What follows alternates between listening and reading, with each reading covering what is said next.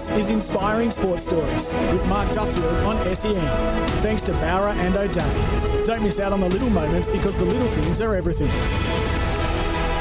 This is Inspiring Sports Stories thanks to Bowra and O'Day, and we've got a very special guest on this morning's show, and it is former Australian Test cricket star and captain Kim Hughes, one of my favourite cricketers when I was growing up. Kim, welcome to the show.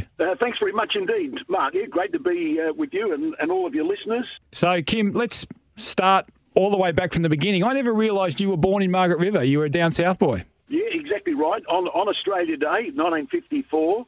And I jokingly say that's why we have Australia Day, although, that sort of thing. But yeah, born down in Margaret River, and I got asthma as a little baby, very badly, and then Mum and Dad moved, out to other areas, to Ongerup, Balladoo, went to Pinjarra and then to Geraldton, and then before, we then moved down to Perth when I'd finished grade 7 in Geraldton. The reason we actually have Australia Day is because it's also my birthday, Kim. I was born on January 26, 1964, so... Well, mate, absolutely. And my attitude is, if you don't like Australia Day, you go and have yours, but don't change ours. So, Kim, growing up, was it always cricket, or were you involved in other sports growing up? Oh, particularly in Geraldton, you played hockey, I played tennis, football, Aussie rules. You did everything, because if you didn't play sport, you went to the library. And I wasn't too keen on the library, mate. You played marbles. You're just a real good country upbringing, and actually I think I was more passionate about footy than I was cricket. My father played at Subiaco in the war days, and I followed Subiaco. In those days they were bloody hopeless. My hero was Austin Robertson Jr., but like most kids in the bush, you wanted to get out and kick it, catch it, throw it, run around. You played brandy, you played marbles, all those sorts of things. It was a great upbringing for a young boy in the bush. Describe yourself as a footballer, Kim. I couldn't run out of sight in a month of Sundays. The closest I ever came to winning a race was last. And fat blokes, I know you're not allowed to say that, but that's what they were, skinny blokes, tall blokes, little blokes. I just couldn't beat anybody. But as a footballer, I played in the under-18s. For the many years I played at full forward. And I was a natural left footer. And Ross Glendinnick's father, Angus, who was a great mate of my cricket coach, Frank Parry, was my coach, and I played in the centre on the ball, and I won the medal in the under-18 for the Claremont district for Floreat Park, and I got a $1,000 scholarship by, I think it was Dennis McInerney, which was, and I bought a car. It was a Ripper, a blue Hillman Super Mix with flick-out indicators on it. But it was a lot of money, and at least I then had a car and vehicle, but... as I said, I couldn't run out of sight, but I could kick both feet. I didn't fumble too much, and then went to Claremont and played Colts, mainly at full forward, and then played a few games of seconds, but I knew I wasn't cut out for footy, and it was just at the start, Mark, where pre-season training was really coming into football, and I knew I needed to work on general fitness with weights and things, and I wasn't interested in that. And I was too small for full forward. And as I said, I couldn't run out of sight in a month of Sundays. But I remember playing, we had a footy training British Bulldog. That was a pretty intelligent game. And they had Mick Moylan and I think it was Tractor Reynolds in the middle. And I thought, gee, you've got to try and run through these. Well, for God's sake, I thought I'd rather stick to cricket. That was a good move, face the West Indies. But I gave up footy. I actually, at Teachers Training College, I had an accident. I broke my neck, C2 vertebra, and basically it's called the hangman's vertebra. And normally you either die or you're a quadriplegic. And I spent 4 months at Shetton Park Rehab Hospital when I was 18, but recovered. I've never had, an ounce of trouble. So I have had some challenges along the way, but I think it was when I look back now, it was a great thing because sometimes we take things for granted. And when I could run around, and again, I thought, thank God for that, because I could have ended up, well, not here at all, and that was at the age of 18. So where did your introduction to cricket come? Well, I'm a great believer in the word serendipity, a fortunate accident. And I'd never had any cricket. I read a book on how to play cricket by Sir Donald Bradman. I hit a ball on a string on the clothesline. My father wouldn't let me play for the school at Allendale Primary School in grade 7. I had to play under 16s for Bluff Point, and my actual captain was Jeff Gallup, former Premier of Western Australia, and I got in the Great Northern National District side to come down for Country Week. We then moved down to Perth when I'd finished grade 7, went down to Florida Oval, and there was a guy throwing some cricket balls to his sons, and his sons were Robert Parry and Jeff Parry from 7 nightly news, and I foxed the balls. And at the end of the day, he brought me in. What's your name? Kim Hughes. Where are you from? I'm from Geraldton. Do you like cricket? Yeah, well, you be here next Sunday and we'll give you a go. So be there at 9 o'clock. I was there at Upper State, didn't want to miss the boat, and off we went. And Frank virtually became like a second dad for me. And I then played A-grade cricket for Subiaco, and Des Hall was the captain and a pretty tough, rough bloke. He used to say to me, I think you need a bit of sharpening up, and he'd get a chingy. The old Chingford ball on a Malfoy wicket, and you had half an inch thigh pad, the pink plastic protector, no helmet, no nothing, and I didn't get one ball in my half. And then you'd come out, you had bruises all over your body, and I'd say, "Oh, that was great, Des." And you dared say, "Des, is there any chance you could give me a half volley?" So it was a pretty rough stuff. And in those days, Mark, we had a few scrubbers called Beetle Watson, George Young, Alan Watning, Dennis Baker, Jimmy Hubble. There were 4 or 5 blokes that all played outstanding football, as well as state cricket in some case, and in Beetle's case for Australia. But it was a wonderful grounding, and Frankie was always there for me, and I did very well in my first year, got on the state senior cricket squad at the age of 16. I think I might have been about the youngest boy to do that. But I remember in my second year, and I'm in year 11, and I think it's a great lesson for people, and I was having the second year blues, because I'd go along to training, and the advice by the other players was meant well, but they said, "Look, Hughesy, you did really last year, but, mate, they know who you are, going to work you out." And instead of thinking of what to do, you were thinking about what's for this, what's for that. And I made 2 or 3 low scores ducks in a row, and I'm beginning to think, maybe I'm not cut out to be a cricketer. And I'd have mates ring up Friday night, year 11, I'm 16, and they'd say, "Hughesy, what are you doing tonight?" I said, "Well, I'm getting to bed early. I've got a big game tomorrow in A grade." And they said, "Oh, well, you've changed. You're no longer like us anymore." And it's a very powerful emotion for young boys and girls. And then they'd finish off and say, "Well, how'd you go last week?" And I'd say, "Oh, well, I got a duck." And they said, "Well, you might as well come out and get pissed with us. You can't do any worse." And I'd go to the game next day and get another low score. I'd come home. Dad was never one to watch. He gave us other things. Sit at the dinner table, and he'd say, "Well, how'd you go today, son?" He said, "Oh, God, another failure." He said, "Jesus, what are you doing wrong?" And because I was looking at the scoreboard, I was beginning to think that maybe I'll tell Frankie we'd always train on a Sunday. There's no cricket on a Sunday in those days. Maybe I'll tell him I've got a bad back, bad headache, well, wish I had a better boss, wish I had a better this, whatever it is. But he'd give me a call, and I still remember it, and he lives with me. He always called me Champ. He said, "Champ, how you feeling?" And I said, "Well, Frankie, I'm frustrated, angry. Last year, I was killing them. This year, I can't hit it off the square." He said, "I want you to listen to me really carefully." He said, "I've seen Bradman, Harvey, all the great players of his era." He said, "The elbow is beautiful, footwork marvellous. Matter of fact, it's the best-made duck of all time. And there's only you and Bradman. The rest can't bat." And I'd said, "Really?" He said, "You were beautiful today, son. Proud of you." And I thought, Jesus. But what he did was, he got me to focus on what I did well first. So anyway, I get off the phone. If they had lights down at Florida Oval, I would have been down there that night. But anyway, I got off the phone before I was tripping over my bottom lip. Now I've got a big smile on my face. My father would say, "Well, what does a great coach think?" And I said, "Well, Dad, you're not going to believe this." And Frankie's seen Bradman. He's seen Harvey, da-da-da-da-da. He reckons it's the best-made duck of all time, and there's only me and Bradman. Now, you imagine saying that. My father's the headmaster. This is the 3rd duck in a row or low score, and I'm excited. And he said, "You're both idiots." But when I went to bed that night, I couldn't wait to get to training.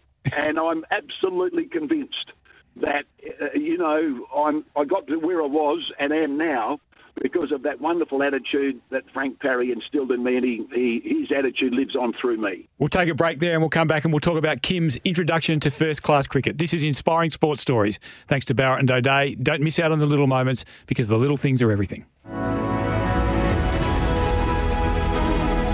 This is Inspiring Sports Stories with Mark Duffield on SEN. Thanks to Barra and O'Day. Don't miss out on the little moments, because the little things are everything. This is Inspiring Sports Stories, thanks to Barra and O'Day, and we're talking to former Australian Test captain Kim Hughes. Kim, after some ups and downs in grade cricket and even a trip to South Australia to try and break into the team there, you finally crack it in the team in Western Australia. You debut against the might of New South Wales and you have a blinder. You score 119 on debut. What do you recall about that? Well, I've got a feeling, I don't know whether Tomo was playing, but Frankie had always said to me, if you want to beat the best, you've got to beat the best. And, you know, I know my early captain at Subi was Des Hoare, and he thought I should have played first-class cricket at 16. But it had been a long and winding road. As you said, I went to South Australia.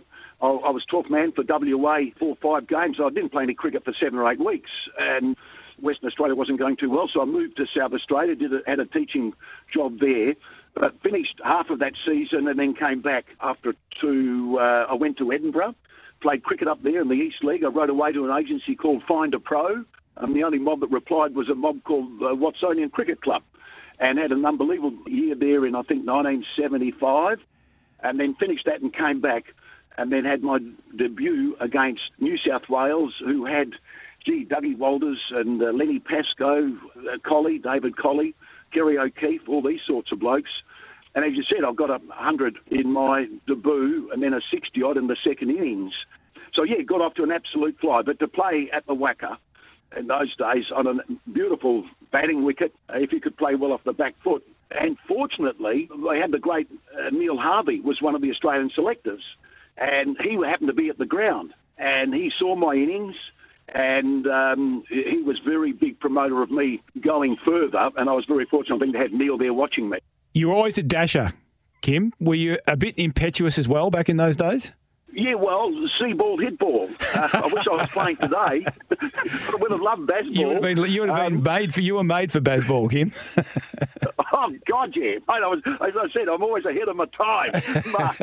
But I would get out at 30s and 40s, and that's the thing of being impetuous, youthful, whatever it is. And I can remember the senior players in the team, which consisted of blokes like John Inverity and Dennis, Rod Marsh and Ian Brayshaw, Sticky, and they brought me in one day, and I'm sitting there in front of them, and it's one of those conversations where you're sitting there as a young bloke and here we go, what are they talking about? It's going in one ear and straight out the other. And they're saying, now listen here, Hughesy, we want you to think about batting for 4 hours. Now, mate, I couldn't see 4 seconds, let alone 4 hours. So I'm going, yeah, and I'm thinking, how long is this going to last for? And at the very end of it, after 10 or 15 minutes, they said, now, as I've got up to go, I said, well, thanks very much for that. Now, how many are you going to be after 4 hours? And I said 400 and walked out the door. They said, we've got an idiot here. But the thing I learned, and I didn't learn it enough, I've learnt it since, is that everybody panics. The key is to panic last. Bowlers panic, batsmen panic. And my basics were, I look back now, you watch it, hit it and have fun, or be positive. The rest is a load of fluff. And I explain this to youngsters now in any part of life. It's not just about cricket, in any field of sport or in life, is that if I got to 35, because I couldn't see 100, it's a bit like someone trying to lose 10 kilos, or it's a bit like someone to stay off the drink for the next year. You'll get around to it. It's too far away. 100, 4 hours was too far away. So if I got to 37 and I'm thinking, geez, I should have put that through the covers, or it's 5 minutes to go before lunch, or whatever. It's got nothing to do with watch it, hit it, and be positive. If I had that thought, I'd put it in the bin. And then I'd think, well, if I was 37, I'm on 7. I've just got to get to 10. Just out of reach, not out of sight. And then you get back in the rhythm again. Now, I didn't learn that until very late in my cricketing career, but I certainly pass it on to youngsters now. And that's what Brendan McCullum has brought to English cricket, which has revolutionised Test cricket, is I want you to get out there and play like you did as a kid. Watch it, hit it, have fun. It sounds so simple. But that's why I look back now, why Viv Richards or an Adam Gilchrist or blokes like that got so many, well, I say bad balls, with the exception of the greats like a Dennis Lilly. Because what would happen is, if they were bowling the normal bloke, top of off stump, that's it. That's just hit the crease, bowl top of off stump. But Viv would come in, or those with that sort of panache, and mid-off or mid-on, not meaning to, they'd say, mate, you know it's Viv Richards, right? Bloody see it's Viv Richards. Mate, don't pitch it up, don't drop it short, and whatever you do, keep it off his legs. Well, guess what they do? They're doing what they shouldn't be doing. Yep. Now, if you put a bag over Viv Richards' head and they didn't know who it was, guess what they do? Bowl top of off stump. Now, it sounds pretty simple, But that's what Dennis Lilly was able to do, and the real greats were able to forget about who was batting and just concentrate on what they had to do. It sounds very simple, but it is not that easy to do. Tell us about your introduction to Test cricket, because that came at an interesting time, didn't it? It came at the time when the split with World Series cricket, the Packer era, came about. Yes, it was. I remember my first game as 12th man. It was a Boxing Day Test match in Melbourne. And I thought, wow, I mean, that's where the home of sport is. It's one of the greatest arenas in the world, not only just Australia. And I remember going on the field, and we were playing Pakistan as 12th man, and as only the great man Dennis Lilly could do, Dennis got a wicket or so, and out came Mushtaq Mohammed, their captain, and the crowd started chanting, kill, kill, kill, you know, and I was at mid-on. And, mate, just the adrenaline of the crowd, I wanted to kill some person. Now, I don't have a nasty bone in my body. And Dennis was just steaming in late in the day as only he could do. And Mushtaq, I don't think he even waited for the decision. He was off the ground as quick as... But I was that excited and adrenaline pumped, being my first game as 12th man, but, you know, wanting to get... I dived for a ball into my shoulder. I had to go off the ground. But I then remember going on the tour of 77 to England, and, look, it wasn't a pleasant tour. You know, I didn't know anything about the World Series cricket coming to being. There was only maybe 4 or 5 players that weren't going to go to World Series cricket. So I had no idea. In those days, Mark, you played a number of games before each test match, certainly before the first test, and so you could press your claims to getting in. We were really struggling, and I got about 3 90s in a row in county cricket. Yes, they weren't hundreds, but they were 90s. And one of our openers got injured. And Richie Robinson was in the squad, and he was given the opportunity to open. Now, I remember one of the greatest quotes I've ever heard was from the great John Arlott. And John Arlott came on and described Richie Robinson's batting, and he said, Richie Robinson today gives all village green cricketers some hope of playing Test cricket. It was the greatest bag. Nicely done. And then I got my debut for Australia together with Mick Malone, and it was in the last Test match at the Oval. Everybody wanted to go home. It wasn't very pleasant. I went out and got a very good-looking one. Mick Malone was a star. He bowled 2 sessions in a row, unchanged, I think. He got a 30-odd, only played 1 Test match. And to top it all off, in those days, in the last Test, the English bobbies would come in, and you'd swap your baggy green. That was what the older blokes would do. So there was no memorabilia business, and you could get a baggy green whenever you wanted one, sort of thing. So I swapped my burst baggy green, if you like, for a Bobby's helmet. So I've got it at home. And I look at this bloody Bobby's helmet, and I thought, God, Hughes, you've made another fantastic commercial decision, and some policeman in England has got my baggy green. But anyway, I've still got one left. But it wasn't pleasant. And then when we got home, World Series cricket came to be, and as it should have done, because the players were getting paid an absolute pittance. We'll take a break there and we'll come back and we'll talk about the World Series era and then the coming together again after that, and one of the all-time great Test innings which Kim played. This is Inspiring Sports Stories, thanks to Barrett and O'Day. Don't miss out on the little moments, because the little things are everything. This is Inspiring Sports Stories with Mark Duffield on SEN. Thanks to Barra and O'Day. Don't miss out on the little moments, because the little things are everything. And this is Inspiring Sports Stories, thanks to Barrett and O'Day. We're talking to Kim Hughes, the former Australian Test captain, one of the best players of quick bowling I ever saw. Kim, you come home to Australia.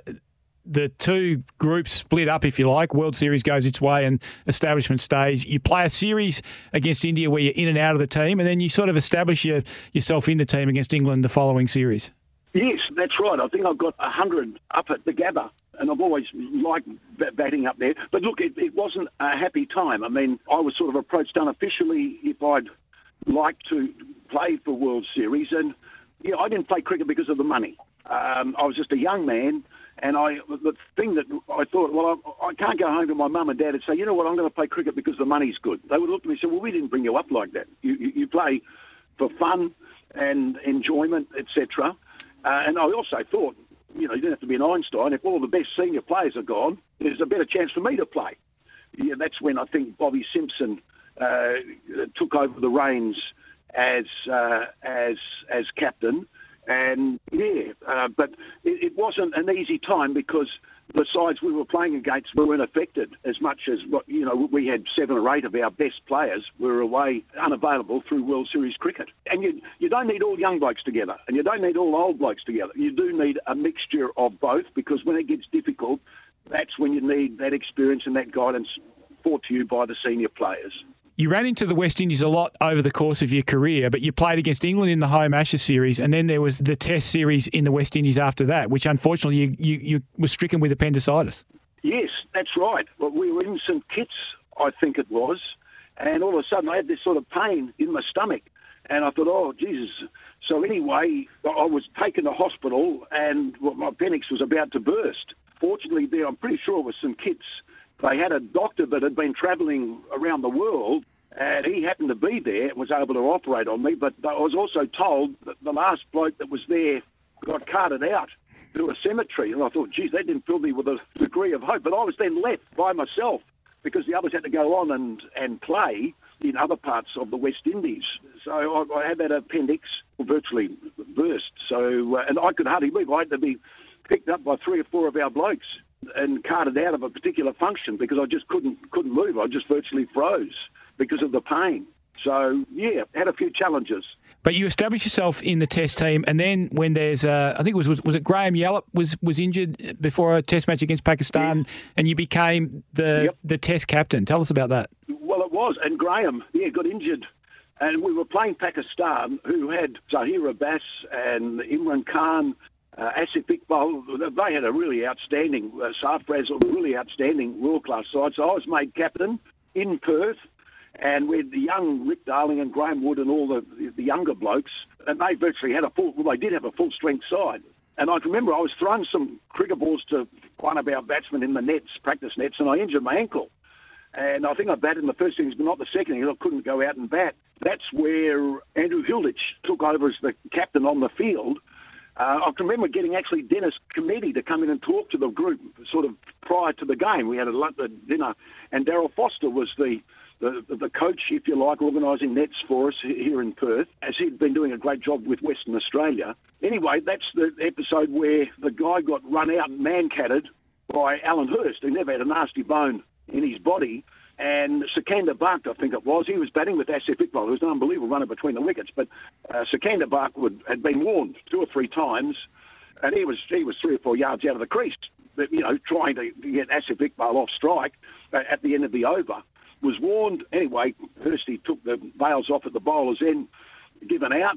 Then when we batted, I think Graham Wood and Rick Darling did really well, and Andrew Hilditch went in after a wicket. And that's where Sarfraz was bowling. The ball went down to fine leg. I think it was thrown in the square leg. They'd finished their run, and then square leg wanted to throw the ball to Sarfraz, and it was going to lob 10 feet short, 10 yards short, and Andrew Hilditch just, stood there. They weren't running or anything, just stood there and just caught it, passed back to Sarfraz, and Sarfraz appealed. And Hilditch was given their up-handled ball. Well, that didn't. But we won that game and beat a full strength, which was, I think we chased 200 odd and got them. And then I was named captain of the Australian side of Tour India. And that was an incredible experience. I was still only 24, the second youngest person ever to do that, with no World Series players. And I have a bit of a laugh about Aussie rules football when they talk about home ground advantage. I said, Jesus, mate, when you're travelling through India, you stay in 5-star accommodation. I've stayed in some where you lay on the bed and you can see all 5 stars because there's no roof above you. And what would happen is, playing in Chennai, Madras, or whatever happens with the major, with 70, 80,000 people, when they appeal, and the 11 Indian fielders appealed and the 2 Indian umpires appeal, mate, don't talk about home ground advantage because the wind's blowing very strong for the footballers. Now, we went, I think it was Bob Merriman was the manager, and I came away. I went with a very positive attitude built by Frank Parry that, there's going to be times you're not feeling great, but you've got to go with a positive attitude. And I came away, I think I've scored the most number of runs in a series in India, nearly 600. Nearly averaged 60-odd, with Alan Board as my deputy. Yeah, you had a few days where you weren't feeling great, and I think we only lost the series 2-0, which was a great effort, given that they had all of their World Series players. But it was an incredible experience, and the greatest education of all is travel. Because, geez, when I came from that tour. You come back to Western Australia, anywhere in Australia, and you've got a clean ocean, fresh air, opportunities everywhere. And some of the sites that I saw or we saw in India, you almost had to cut it off. Otherwise, it would affect you mentally, because some of the sites that you saw with the underprivileged, the poor people, and it made you appreciate the opportunities we have in Australia. World Series cricket and establishment cricket come back together, and there's the obvious teething problems that come with that. But I want you to talk about the Boxing Day Test innings you played against the West Indies, because you played a lot of cricket against the West Indies. Your average of around 40, I reckon, was worth around 55 today with the number of tests you played against that lot. But talk me through that Boxing Day Test innings at the MCG on that corrugated pitch. Well, mate, I've only got 5 hours to tell you how good it was. I was batting at 5 or 6, and I mean, Ian Johnson, I think, was the manager of the ground, and he kept saying there's nothing wrong with it. Well, Jesus, it was up and down. And the place Holding-Croft, Garner and Roberts, on a wicket, that suits the quicker bowlers. Yes, the West Indies sometimes was spun out on turning surfaces, but that was what their quicks were made for. And I can remember we were 3 for 8. And got through to 20 or so. We lost a few more wickets. And I said to myself, well, if I'm going to be here for a while, I want to play a few shots. And because I've been born and bred in Perth, I could play well off the back foot. Now, you've got to have Gahulis to make that decision. But having made that decision, fortune favours the brave. And having made that decision, the West Indies started to bowl even a bit shorter, and I was hooking and cutting, inside edges for 4, all those sorts of things. And I remember getting to 70 odd, and we were then 9 down, and maybe for about 150, 160, and Terry Alderman comes in. Now, most blokes who bat at 9, 10, 11 are called rabbits. Terry was a ferret, because that's the thing that goes down in after the rabbit. So Terry, I did the usual thing, went there to wish him good luck. Nothing intelligent ever takes place, but as I turned, I said, he's going to need it. But Terry and I put on 30 or 40. We got to nearly 200, and I can remember thinking, it's a bit like a game of footy. You might be 5 goals behind, but you kick the last couple of goals before three-quarter time, and it just seems to buoy everybody. And I was fortunate to get to 100 through Terry's great effort, and it was the greatest 100 that I've ever scored, given the opposition. People ran onto the ground, and in those days, no one came on the grounds at all, and streamed onto the ground, and I moved away from the wicket. I didn't want them to interfere with that.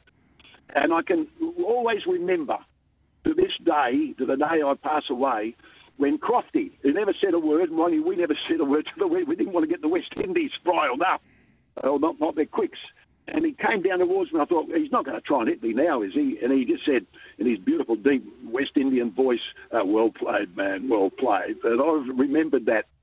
And we went out to field, and we had, 40 or 50 minutes, and they normally had Greenwich and Haynes. One of them was injured, and they had a fellow called Fayud Bacchus to open. And Fayud Bacchus I'd describe as a cosmetic cricketer. Look good, smell good, not too much ticker. Hopefully he's not listening to this, but, anyway, he nicked out. Out came Crofty, I'm night watchman, and we've gone up to Dennis and said to Dennis, hit this. He's been bouncing us all day, but as we walked past Croft, he said, good luck, Mr. Croft. Hope you do well. He didn't want to upset. Anyway, Crofty gets knocked out, and out comes Smoking Joe. Well, mate, he did have panache. Chewing the gum, pumping the handle. And I can remember in 1975, Viv, in a game against Western Australia before the Test match was played in Perth, and he got 170, 180. And I always remember the shoulders, he glistened in the sun, and he had these shells around his neck. He was just, he just captured my imagination. Well, I was down City Beach next morning looking for those bloody shells. I was that impressed with I wasn't the right colour, didn't have the right shape. But out he comes. And I know psychologically people would think, oh, well, you're professional cricketers. When we were in the slips, Dennis is bowling. But you're thinking, if Greg Chappell, our captain, had said, look, who wants to go down to third man, there would have been 5 or 6 of us. Because what you're thinking of, mate, don't nick it to me, for Christ's sake. Nick it to Greg Chappell. He never drops. Nick it to Rod Marsh. But for Christ's sake, don't nick it to me, because I don't want to drop us winning the game. And then Dennis, you'd scripted it, last ball of the day. And Viv could see things, born with that split-second extra time to react, and sashayed across inside edge onto the dollies. Well, we were running, screaming. Dennis was screaming, because now we got them, I think they were 3 or 4 down. And Rod Marsh is running everywhere, trying to kiss people, and that's an ugly look with a big moustache, Rod Marsh. We're all running off the around and up the rooms and all that sort of thing. And I tell you how sick society's got today. Our captains, Rod and them, would say, all you need to do is put the grog in the bathtub and the ice on the grog. That's it. That's all the 12th man had to do. I tell you how sick society today, blokes put themselves in the ice. Why would you waste time? So we all got up into the rooms, we were all having a few drinks. We were staying at the Travel Lodge and we'd walk up there. The great story, though, is that we won that test match. Maybe the only time the West Indies have been beaten when it suited their quit. And Bruce Yardley, I'm pretty sure, got a fiver in their second innings. And yeah, it was my greatest innings, but most importantly, we won the game. And that's what really, made it even more special, and particularly on Boxing Day. We'll take a break there and we'll talk about the rest of Kim's career and his life after cricket after the break. This is Inspiring Sports Stories. Thanks to Barra and O'Day. Don't miss out on the little moments because the little things are everything. This is Inspiring Sports Stories with Mark Duffield on SEN. Thanks to Barra and O'Day. Don't miss out on the little moments because the little things are everything. This is Inspiring Sports Stories, thanks to Barra and O'Day. We're talking to Kim Hughes, the former Australian Test captain, great Australian batsman. Kim, the captaincy and the weight of captaincy got to you in the end, and the criticism of your captaincy, that must have been one of the toughest times in your career.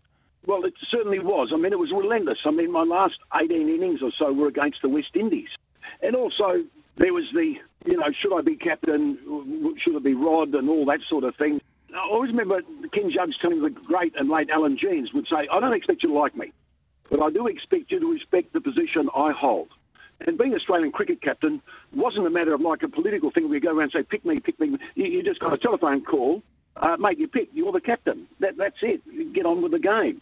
And my coach, Frank, had always said, the day you're no longer having fun, give it away. And like Jenny and I, we had 3 boys under 3.